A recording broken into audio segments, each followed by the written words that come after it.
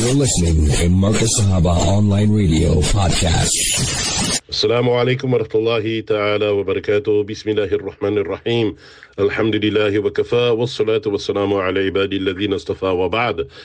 وإذ قال لقمان قال الله تعالى إذ قال لقمان لابنه يا بني لا تشرك بالله إن الشرك لظلم عظيم. Respected, esteemed listeners on Marcus Sahaba, voice of the Ahlul Sunnah, that tonight, mashallah, on a Legal Eagle, we will be discussing something very pertinent, something that is our community up in arms, and not only the Muslim community, also non-Muslims as well. People are worried about this proposed Bela bill, and the Bela bill meaning the Basic Education Amendment Bill, which will be passed soon, inshallah. And to discuss this in detail and the pros and the cons of all of this and how is it related and how it will affect your child's future education and all of these things, even religiously, we brought in our two esteemed experts and panelists, and they are no strangers to the airways of Marcus Sahaba, voice of the Ahlul Sunnah, and that is Hafiz Feroze, Boda, and our esteemed attorney Yusuf, Docrat. Assalamu alaikum wa rahmatullahi ta'ala wa barakatuh to both of you, and how are you doing this fine, beautiful, mashallah evening? Wa alaikum salam wa rahmatullahi wa barakatuh to Mufti and the listeners. Alhamdulillah, Mufti. I'm doing okay, alhamdulillah. Wa alaikum salam wa rahmatullahi wa barakatuh to you and the listeners. All fine, alhamdulillah. Alhamdulillah, yes. So, you know, the verse that I've recited, Allah subhanahu wa ta'ala relates to us the incident of Luqman the wise, where he instructs his child, he teaches his child, he empowers his child, and he identifies the greatest problem out there, going for the jugular directly. And he says to his child, Ya bunayya la tushrik billah, that, oh my beloved son, do not make shirk and partnership with Allah subhanahu wa ta'ala. So that is what a father is supposed to do. A father is in charge of education. A father should impart a beneficial knowledge to his child and also protect him from all these ideologies and systems out there. So shirk is not only a concept whereby one ascribes partners unto Allah, it is also there to identify different systems and isms and ideologies. And Luqman alayhi salatu wasalam, he identified this and he says, La tushrik billah, don't make shirk, oh my son, inna shirka ladhulmun azim, because shirk indeed is the greatest form of oppression. So we can deduce from this, you know, that it is the father's responsibility to ensure that the child has the right aqidah and the child will be sort of prepped for what he will face in the future, especially with regards to education, who he will take from, where he will drink from, and who will be his tutors. So the Bela bill, to our panelists, I think that you can enlighten us and conscientize us.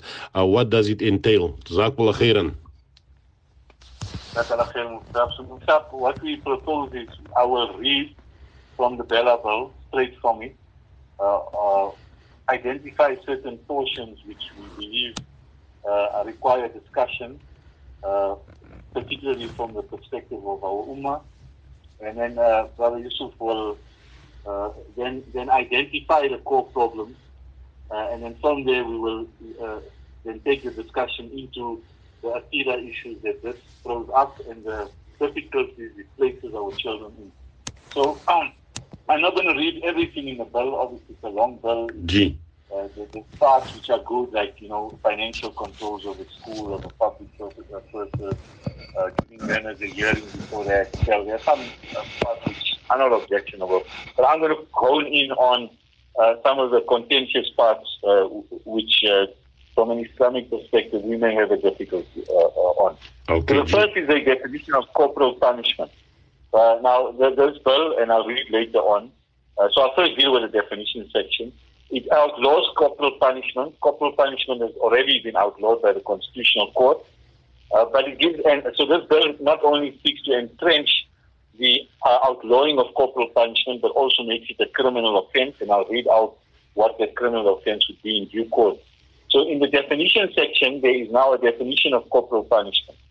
And it says corporal punishment means any deliberate act against a child that inflicts pain or physical discomfort, however light, to punish or contain the child, which includes but is not limited to A, hitting, smacking, slapping, pinching, or scratching with the hand or any object, kicking, shaking, throwing throwing objects at, burning, scalding, biting, pulling hair, boxing ears, pulling or pushing children, and forcing children to stay in uncomfortable positions, forced ingestion, washing children's mouths out with soap, denying meals, heat and shelter, forcing a child to do exercise, or denying or restricting a child's use of the toilet.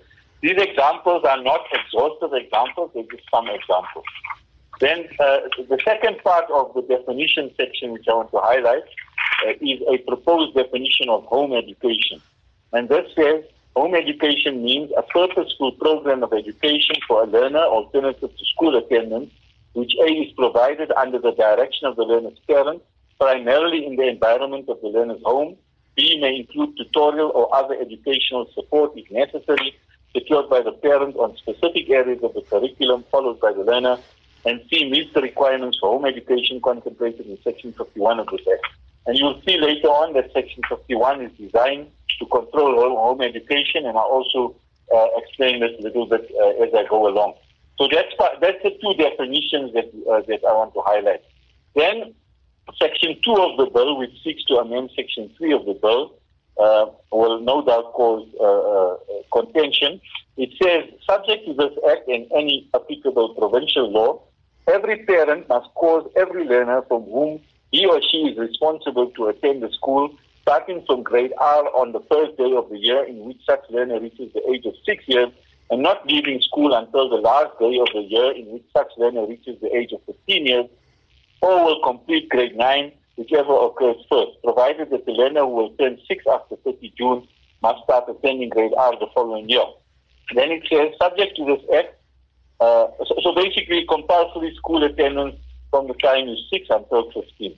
Then it says, subject to this Act and any other applicable law, any parent who, without just cause and after written notice from the head of department, fails to comply with subsection 1 is guilty of an offence and liable on conviction to a fine or to imprisonment for a period not exceeding 12 months, or to both a fine and such imprisonment. Or any other person who, without just cause, prevents a learner who is subject to compulsory attendance from attending a school is guilty of an offence and liable on conviction to a fine or to imprisonment for a period not exceeding 12 months, or to both a fine and such imprisonment. And subsection 7 says, any person who unlawfully and intentionally interrupts, disturbs, or hinders any school activity, or hinders or obstructs any school in the performance of the school's activity is guilty of an offence and liable on conviction to a fine or to imprisonment for a period not exceeding 12 months, or to both a fine and such imprisonment. So this doesn't only apply to the parents, to the child. The general rule is you must be in school from 6 years to 15 years. If you're not in school, somebody is going to jail. It could be the parents or someone else. So if you're in a madrasa and that madrasa is not registered and not recognized as a school, then you could potentially be liable to a criminal conviction. Then Section 4A says, and this is Section 3, and 4A says, monitoring learner attendance. The educator, principal, and governing body are responsible for promoting and monitoring the attendance of learners at school. So basically making them a police force.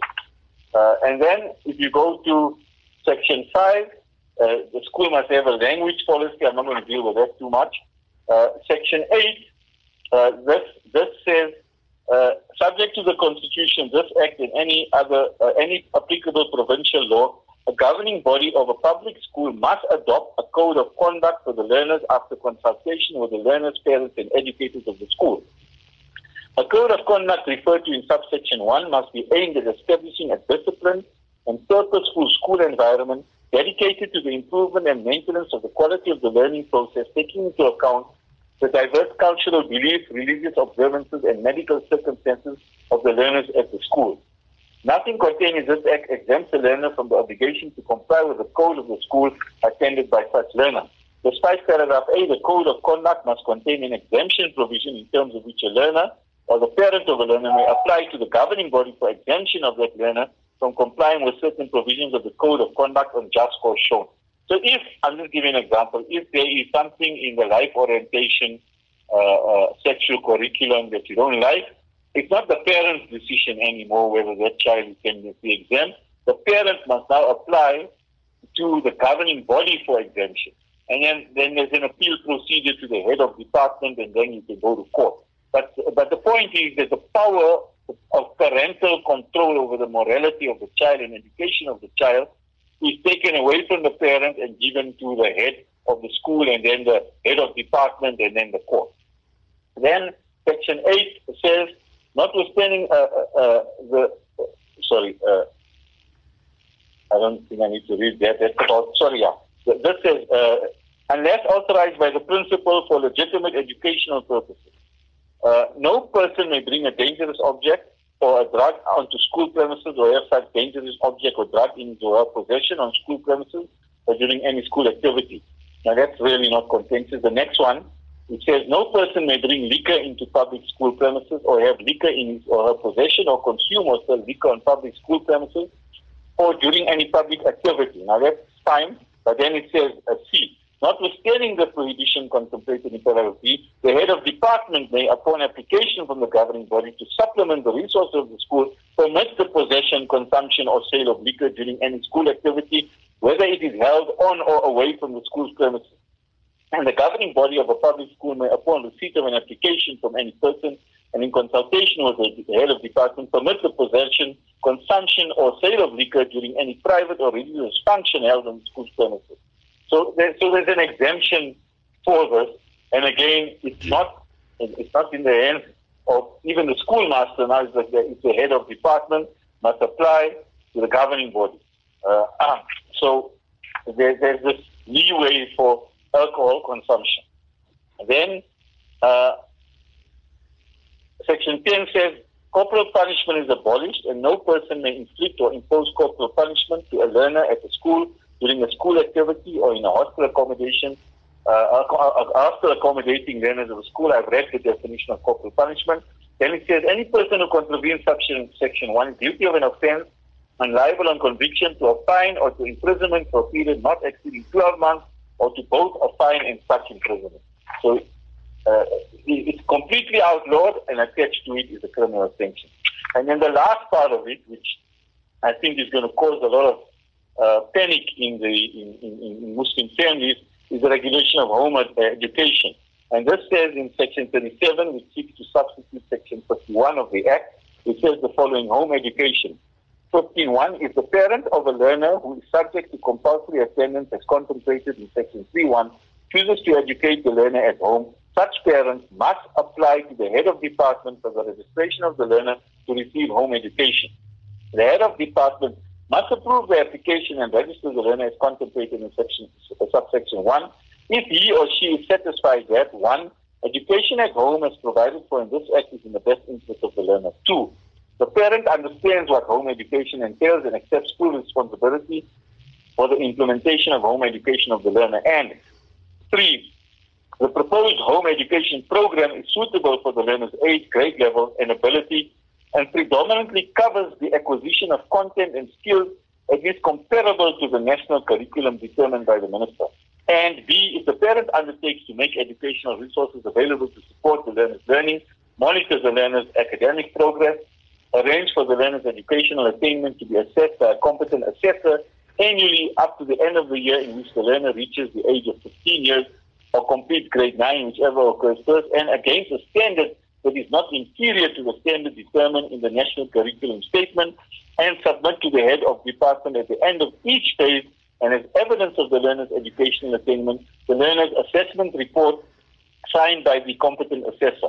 In considering the application, the head of department may require a delegated official to conduct a pre-registration home education site visit and consultation with the parents and learner to verify the information supplied in the application documentation and to provide support where necessary with the application process. There's a lot more. I'm just going to read the explanatory memorandum on the bill, which clarifies what the intention of this is. And this is the homeschooling.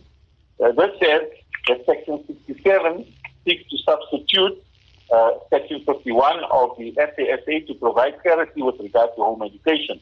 The amendment makes it clear that learners may be educated at home only if they are registered for such education. A parent must, at the end of each of the 3 school phases, notify the HOD if he or she intends to continue educating the learner at the home. The criteria that the HOD must consider when deciding whether or not to approve an application are also set out. The amendment provides that the HOD may, when considering an application, require a delegated official to conduct a pre-registration site visit and consultation with the parents and learner to verify the information supplied in the application documentation and to provide support where necessary with the application process. It also sets out the main responsibilities of a parent who wishes to educate his or her child at home. The amendment stipulates that in the case of learners who are not yet registered for home education, application must be made within 30 days after the section comes into operation. Provision is also made for a time limit within which the HOD must respond to an application for registration for home education. The amendment further stipulates that home-educated learners must be assessed annually by a competent assessor and sets out the options for a home-educated learner after reaching the age of 15 or after completing grade 9. Clarity is also provided to ensure that the learner who is educated at home after the age of 15 or after completion of grade 9 will not be at a disadvantage. In the case of a learner who will be writing the NSC, the parent must, before the learner embarks on any studies for in grade 9, ensure that the learner complies with the requirements stipulated in Regulation 7.4 of the regulations pertaining to the conduct, administration, and management of the National Certificate Examination for a learner receiving home education. The amendment further provides that the HOD must decline to register a learner for home education if the HOD is satisfied that the parent does not meet certain requirements or that home education is not in the best interest of the learner, and that the HOD may cancel a learner's registration for home education if after investigation the HOD is satisfied that home education is no longer in the best interest of the learner. Before so cancelling a learner's registration, the HOD must satisfy certain requirements. The amendment provides that the minister may make regulations relating to the registration and administration of home education. The proposed amendment creates clarity on the powers and responsibilities of officials and of the parents of a learner who is educated at home, and propose steps to protect parents who want to educate their children at home in the further education and training phase, grades 10 to 12, and will ensure that the final qualification obtained will give the learner opportunities for further study at institutions of higher education. So those are by and large, Mufti Sahib, what I think we can discuss and what has raised some concerns in the community. And perhaps then Yusuf can then speak more about these areas that I've read out. Gee, Jazakallah so much. Wow, what a bill. So some people who are ill-informed might say that it's a good thing. In this way, we will ensure that every child, it is mandatory upon him to attend schooling, thus receiving an education. That is from looking at it from one point, some people actually made such comments, but they're not looking at the nature, the content of what type of education will be given to our children. I don't even know who write these type of laws, draconian and satanic, and of course against Islam as well. So whoever is responsible for this, there might be agenda, and there's always an agenda behind this. So if the bill doesn't kill and destroy your child, then definitely the mandatory vaccine clause in there will, and that I will discuss on Medical Files this coming week, inshallah, with our panelists of doctors on Markaz Sahaba, inshallah, on Medical Files, the mandatory vaccine clause inside the Bela bill. So Attorney Yusuf, that one point that Hafiz Feroze mentioned here is how Muslim schools will be affected. And I'd like to point out here to our listeners that in Islam, Imam Nawawi mentions in the Sharh of a Muslim, Sahih Muslim, that education is wajib upon the father to impart to his child. So it's the father's responsibility to educate his child and to teach him about Islam, Iman, Akhlaq, Aqeedah, and all these things. He goes on to state that, apologies, in the absence of a father, that responsibility is shifted to the mother.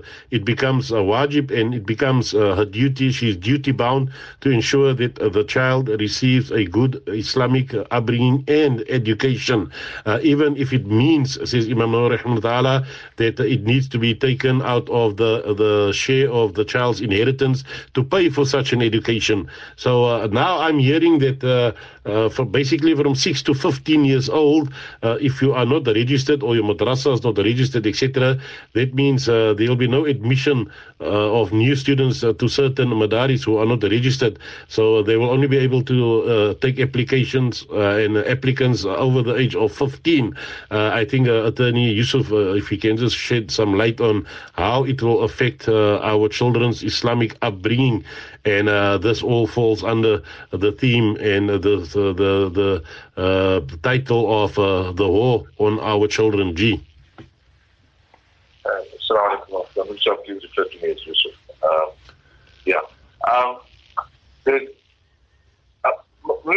If I can just sketch a context for the legislation, because I think if we discuss anything that's taking place anywhere in the world, we need to appreciate the context within which these things take place.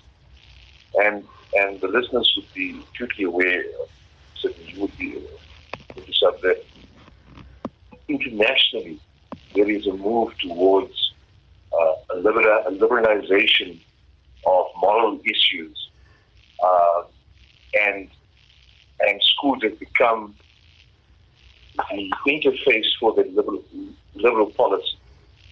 In other words, and I'm being kind when I speak about liberalization. I mean, in the end, when I'm speaking about this version and debauchery, but just for purposes of our discussion, we see that on the issue of sexuality and sexual morality, for example, public schools are forced by legislation to adopt a certain position, a non-judgmental, inclusive approach to questions of sexual morality and so on and so forth.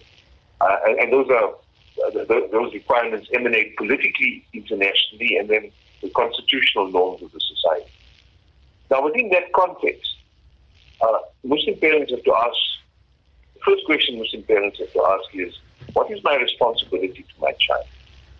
And if that responsibility, if you say it's the safety of my child, then what do you mean by that? And because safety has various components. There's the notion of physical safety. There's the notion of emotional safety. And there's significantly what's the important component of spiritual safety.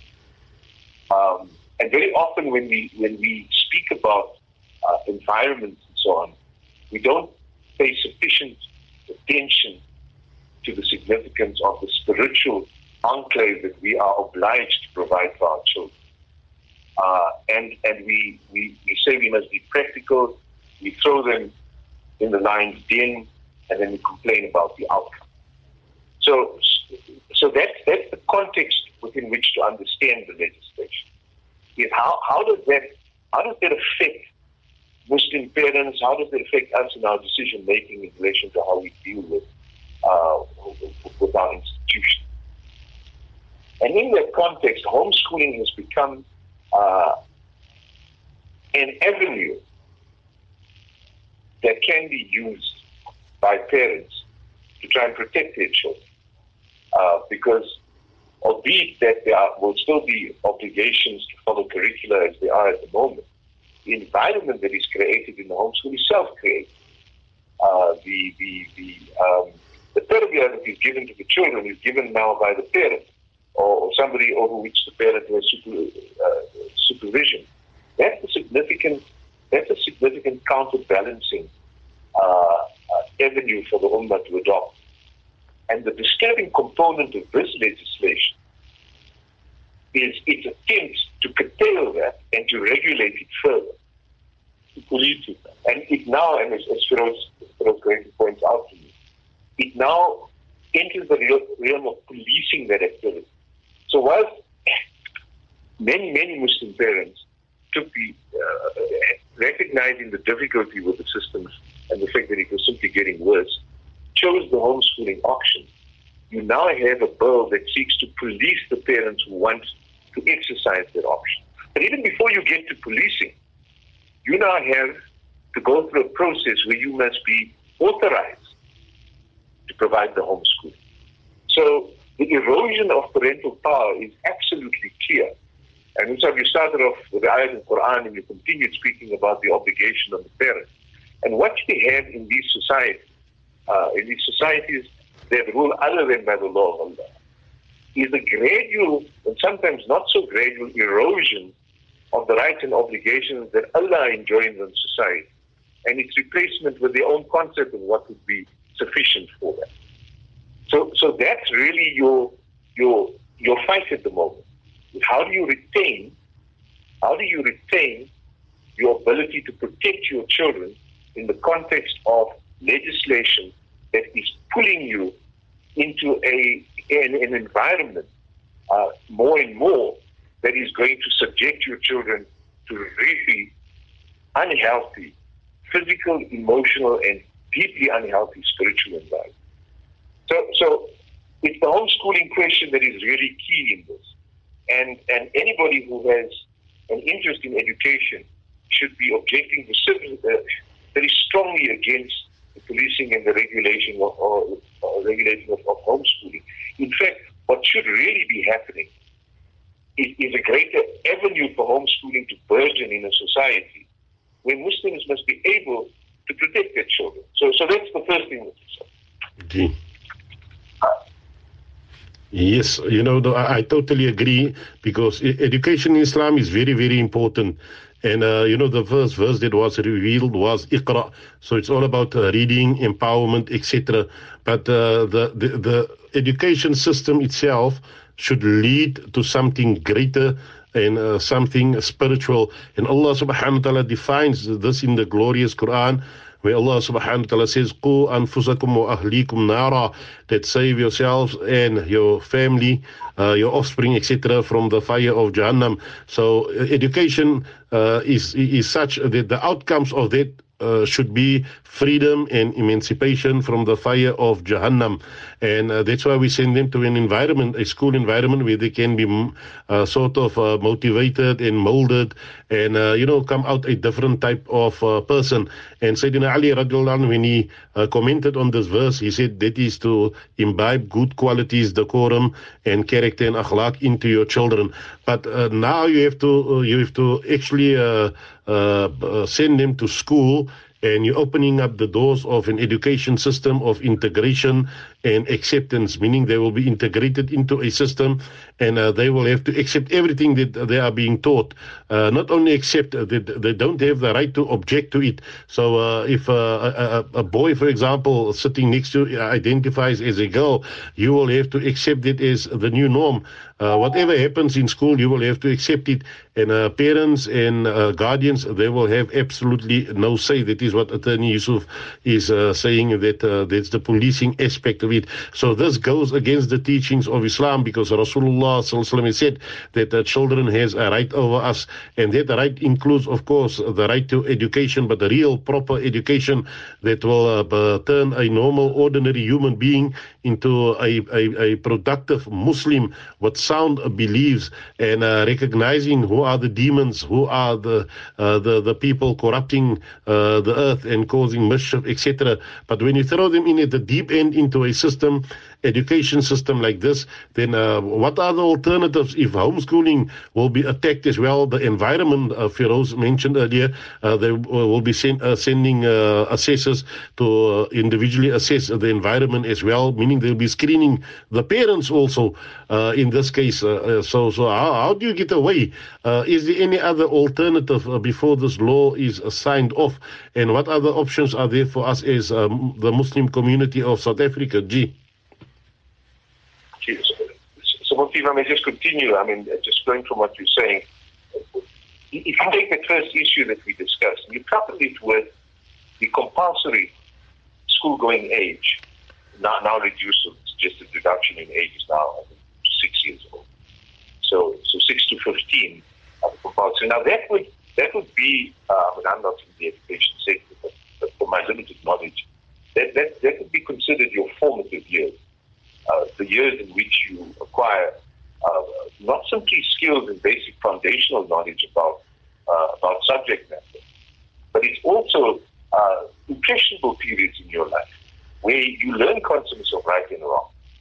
Now, if parents are forced to abdicate that period to institutions that have a moral position that is entirely diametrically opposed to what Islam is, what do we think is going to happen 15 years from now?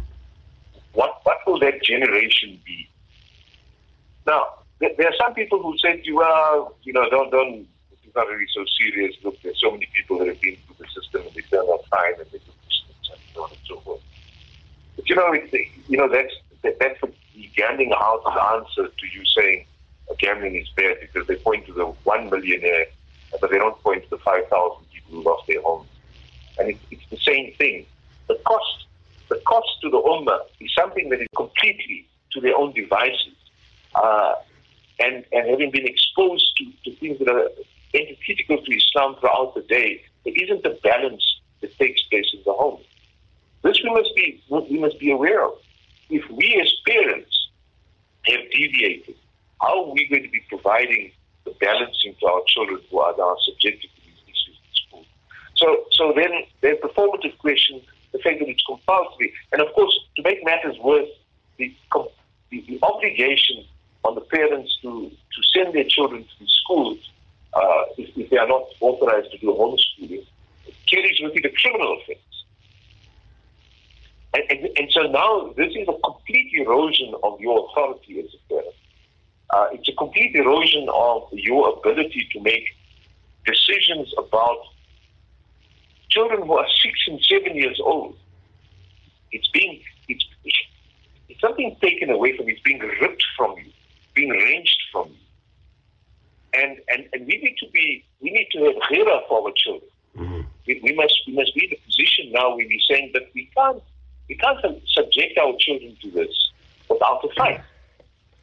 And so you ask, what must we do? Well, the first thing is there's got to be wide-scale, strongly worded protests. You see, Mufti, if I were to ask you, or if I were to take any person in South Africa, any parent, and I ask them this question, would you send your child to a school that taught the superiority of the white race over other people?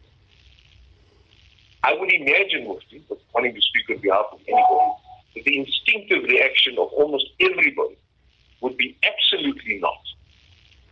And if I were to ask, would you send your child to a school where it was necessary for them to learn of the superiority of the Jewish people?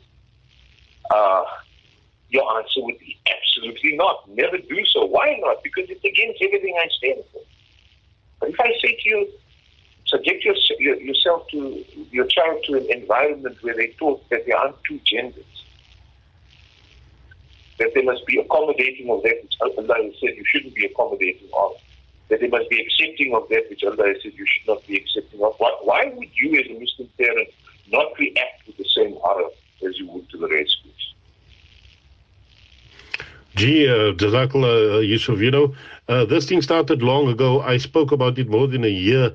I think gender was the first thing that they attacked when they started introducing gender-neutral toilets inside these public schools. So they were sort of conditioning the minds of these learners to accept that we are gender neutral.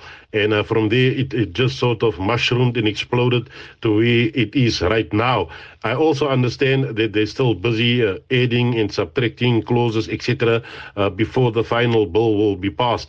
But Islam has given us guidelines with regards to education, how to raise our children, and of course upbringing as well. And Yusuf mentioned that earlier, Hafiz Feroze, when he spoke about tarbiyah. So tarbiyah is a more, how can I say, it is a word that comprises of many different meanings.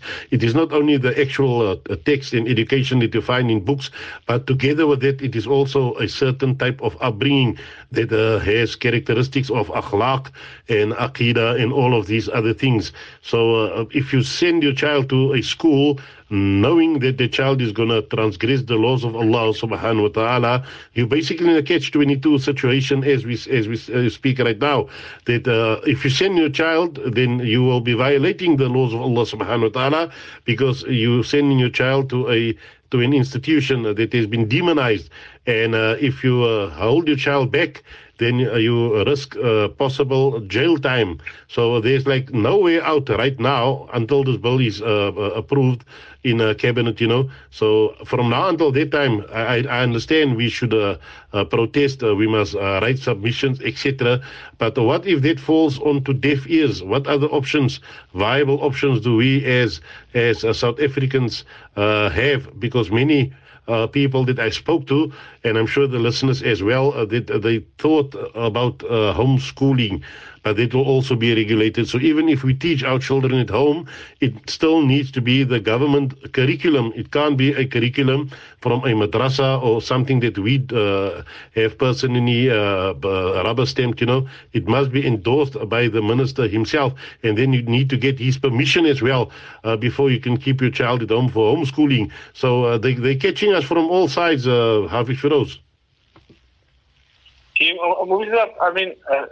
If you just look at what's happening in the world, in order particularly to control the upbringing of believing Muslim children, and while we are a bit back, we're moving towards what is happening in other countries, and I think it's important for me just to talk a little bit about it. So let's just look at what they're doing now.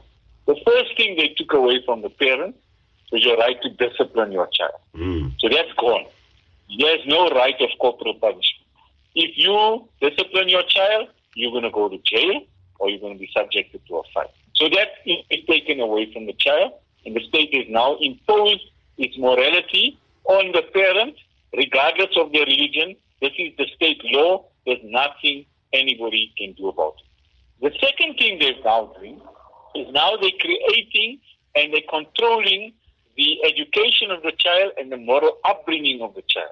And in accordance with their own laws, if you look at the United Nations Universal Declaration of Human Rights, we don't believe in this, but I'm just saying their own laws, Article 26.3 says parents have a prior right to choose the kind of education that shall be given to their children. They're not even respecting this. South Africa has ratified this, but they're not respecting this. So let me give you a practical example. And I want you to think forward now of how things are going to work. And I'm going to give you an example of where things are, for example, in the UK, in terms of an anti-radicalization or what is called the PREVENT program. So I just want to give you an example. So somebody sent me this. I haven't verified it, but they said that this is from, what I'm going to read out, was from a school examination of a grade 7 to 9 child. And this was asked in the examination. Now, whether this happened here or happened elsewhere, it doesn't really matter to me. I'm giving this to you as an illustrative example. So let's imagine a world where you now got, you're homeschooling your child, say it's legally and you got permission, whatever. Now, in the school curriculum, this is what they are teaching. I'm reading from this examination question. 2.1. Define the term transgender and mention 3 reasons why parents may have difficulty understanding the concept of being transgender. 2.2. Provide 2 self-awareness techniques that parents could suggest to their children so that they may discover their true self. 2.3. Discuss 2 ways in which positive and accurate portrayals of transgender in the media could enhance the self-esteem of transgender teens. 2.4. State 2 ways parents could fulfill their social responsibilities by gaining more knowledge surrounding transgender and explain why it is important. 2.4. Suggest and explain 3 ways in which parents could support their children who identify themselves as transgender to deal with the consequence of bullying. Now, imagine in a world where this Bela bill is passed, you now got permission to homeschool your child, and here comes along your assessor. Because what this says is that all of the homeschooling must be subject to regular assessments by a competent assessor annually up to the end of the year. So now your assessor is coming into your home now. So that's already an invasion of your privacy. You got no right to choose who comes and assesses you. The department or the school comes and assesses you. Now, what if that person is a gay person? What if the chosen assessor is somebody who's a transgender person or a gay person? Then he's going to ask you, okay, now tell me, what are you teaching your child about promoting transgender values or recognizing genders outside what we believe is halal and haram? Quran is very clear, male and female. But in Western society, they have now recognized 70 or 80 genders. And I'll read some of the genders that they recognize in these societies. I mean, I can't even pronounce some of these words. How do you get to 70 or 80 genders, Advocate? I will look for a document. I got it here. Sorry. So in one article that comes from medicinenet.com, 72 genders are recognized. So what they've done is they've said gender is not determined by the physical attributes of the child, but it's determined by what the child believes the child is or the person is. So it's not no longer identifiable from your physical attributes, but by your mental attributes. So now, because gender is no longer a physical thing, but a mental thing, you can now choose between 72 genders.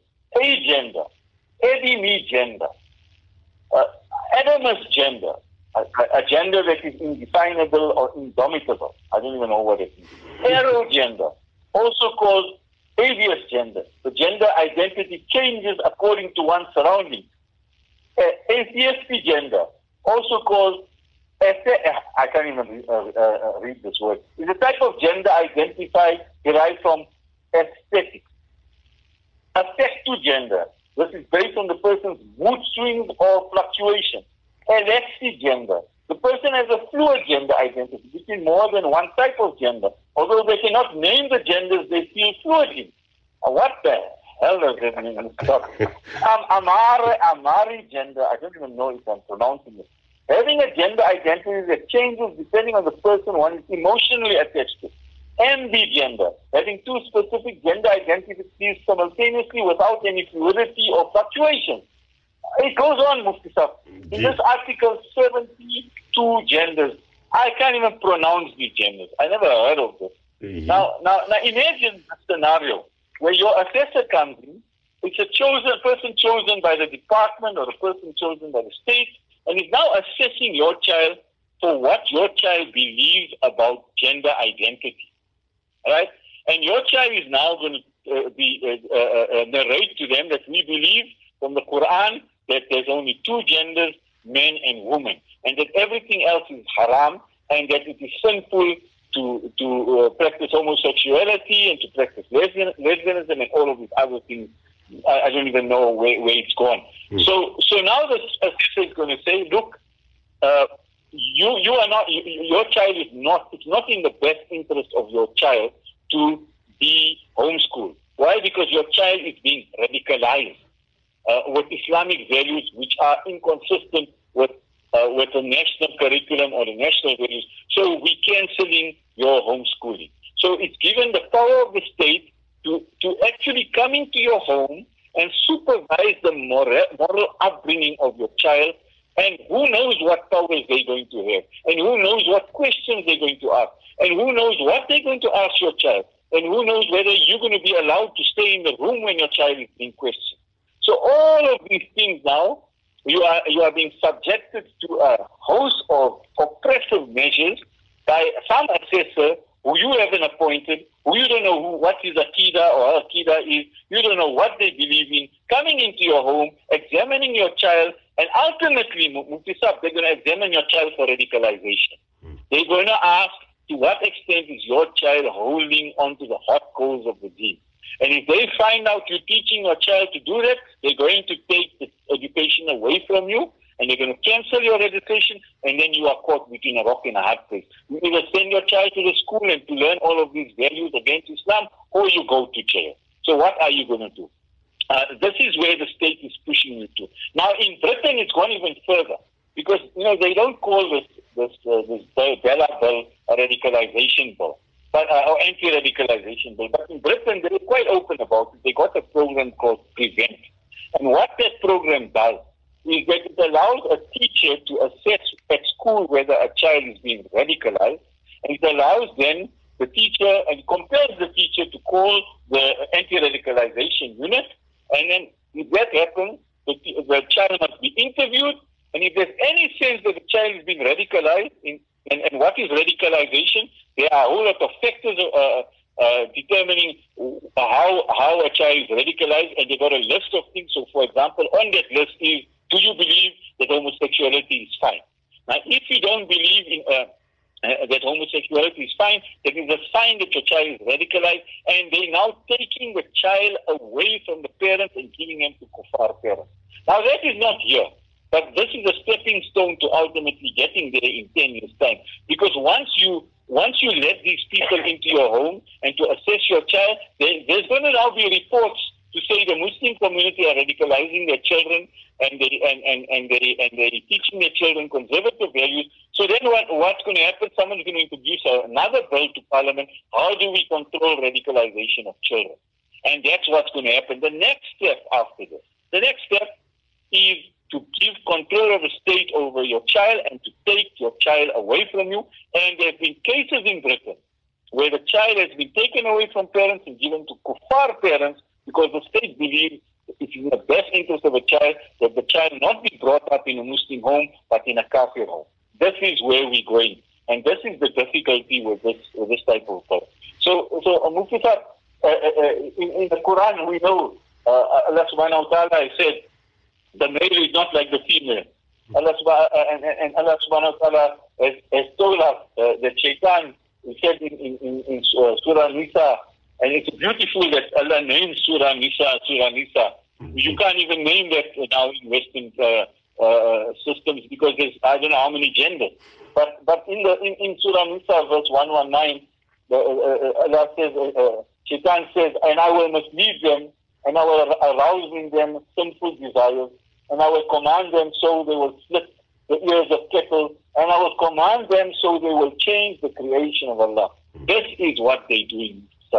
They are trying to change the nature of how we identify right and wrong, how we identify men and women, how we identify genders. And from there, where does it go, Mufti? So now they're changing gender identity. They've already changed the definition of marriage. So they changed it from marriage between men and women. I mean, men and women now, men and men can get married, and women and women can get married. The next step, they're going to say, no, you can have what is called a pansexual marriage. So what is that? You can have 10 people in one marriage, one nikah. Can be 5 males and 5 females.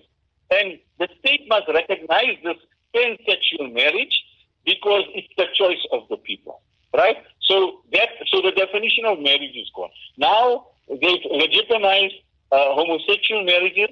So what has happened with definitions? I'm just giving you an example. So I read an article where this article portrayed the situation where 2 men got married, and what they did is they want to adopt a child. So they decided that one of the gay marriage partners' mothers will carry the baby for them, the surrogate baby. So one of these 2, the article didn't say if it was the son of the mother or the partner of the son, then went to place his sperm into the mother's egg, and this mother then gave birth to a child who's now adopted by the 2 gay, the people in the gay marriage. Now, what is the child? Is the child the granddaughter of the mother or the daughter of the mother? And what is the child's relationship with the brother? Is the brother or the brother the father? So all of it, Mufti Sahib, all of it is disintegrating into liquid. There's nothing that this system of theirs allows you to hold on to. So that's where you get, once you interfere with the law of Allah, you get a situation where there's 72 genders, and nobody even knows how to pronounce these genders, and nobody can hold on to what is certain and on to what is prescribed for us by our Creator. And this is exactly what Shaitan wants. This is exactly what Shaitan said he's going to do with society. is going to command us to change the creation of Allah. And that is our concern as Muslims with this verse and with the sexual morality that's been taught to our children. I've recently come across another article where in America there's a grade 4 book, and it's titled Sex Education. And you open that book, there are pictures of gay couples, diagrams of gay couples having intercourse on their beds, taught to grade 4 children in the United States. Now this is where it's going. Gee. And what the state is doing is, we are concerned about the upbringing of our children. We don't want their akida and their morality to be corrupted by all of this. But the state is now going to force our hand, taking away our right to educate our children, supervising that right, and then cancelling that right. So now, as I said, they cancel corporal punishment. They're going to cancel home education because that's in the power of someone else. And where to from here, Mufti Sahib?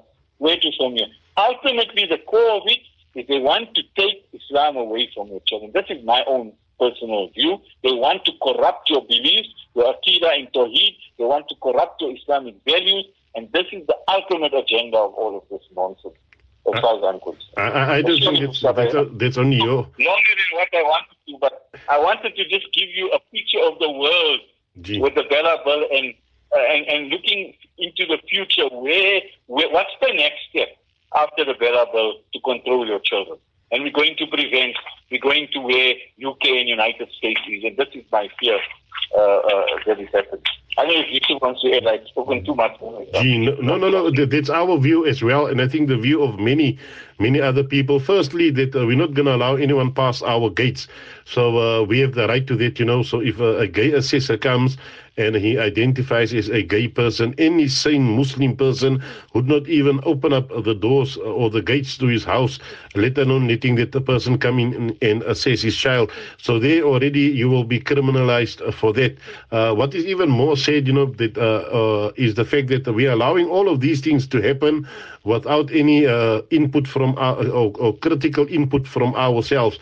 So I miss the good old days, and the good old days is the days when we took to the streets and we had civil disobedience, and we brought the apartheid regime to its knees by literally making the country ungovernable when it came to such issues. And but today people became so passive, and they're accepting it without any question and thinking that there's some good in it for them.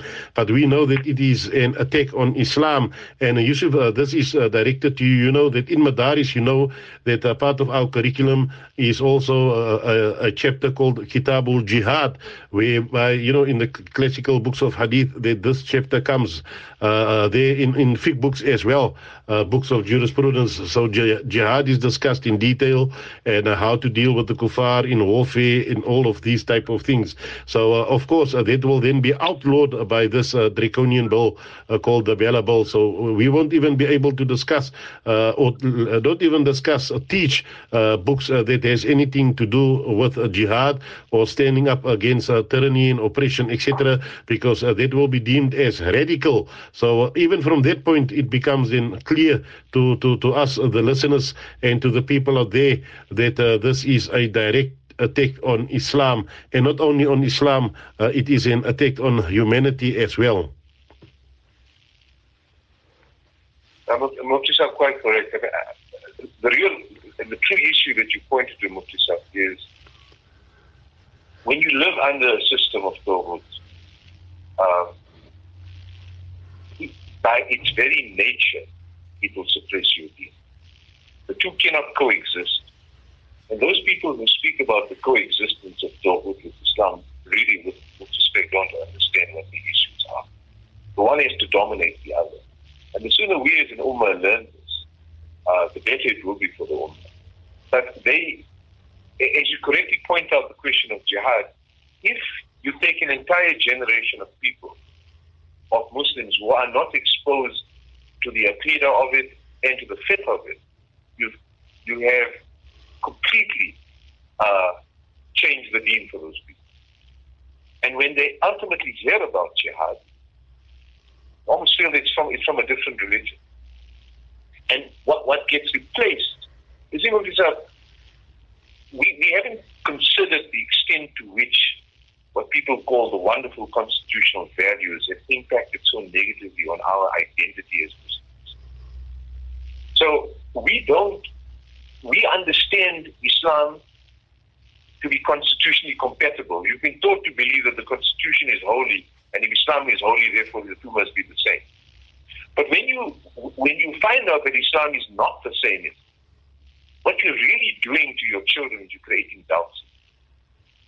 And that's why it's so important for us to expose our children to the wahi right early on from their childhood. So if COVID taught, and the dhulm that followed COVID with the vaccines and so on, if it taught us anything, it's how they elevate science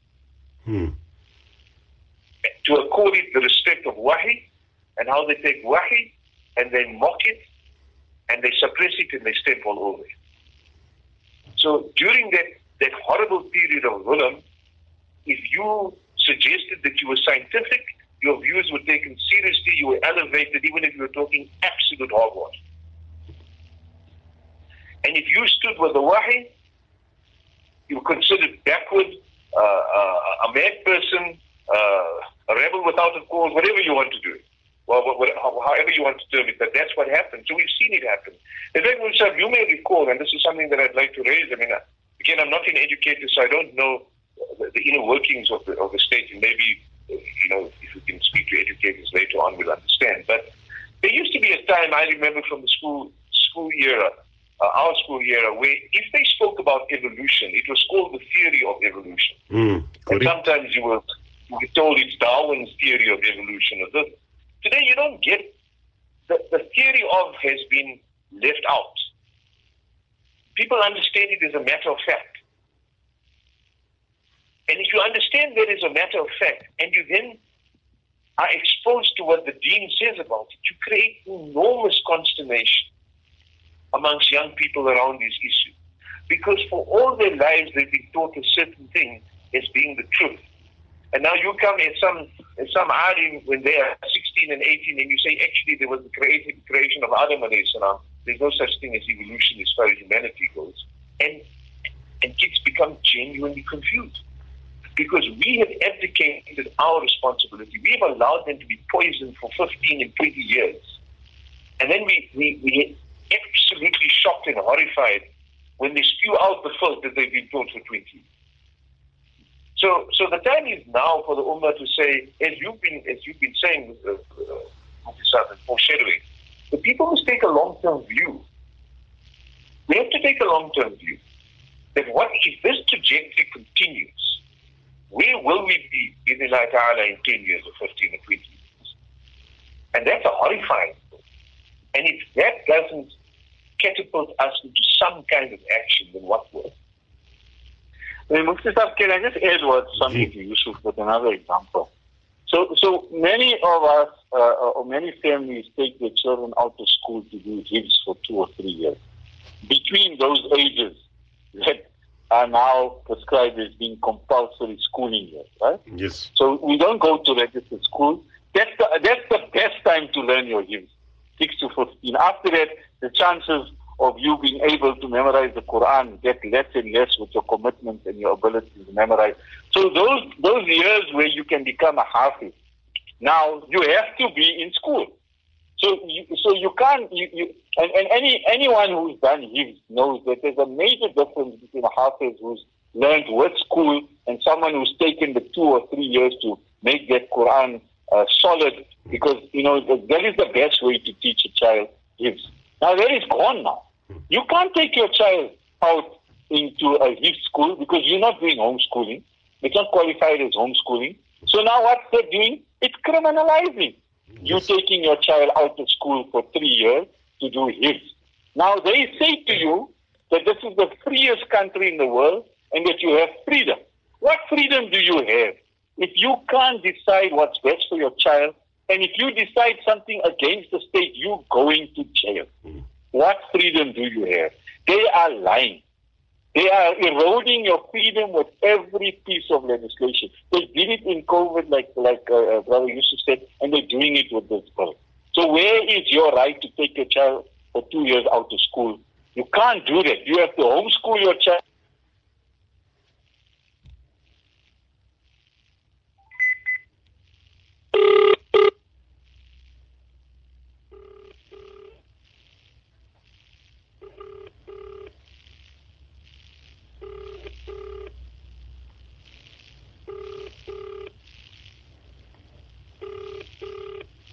Gee, our line just got cut. I think it's load shedding that side in Johannesburg, you know.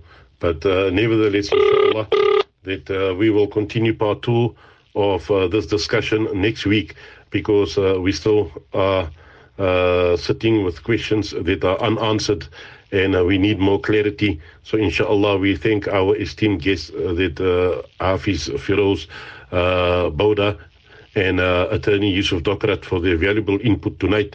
Yes, parents, you've got some tough decisions to make, you and me, because the safety of our children, the well-being of our children, and as I mentioned, it is sexual grooming that will take place here, and I've mentioned it in another lecture also, that for this year alone, according to News 24, there were 4 recorded incidents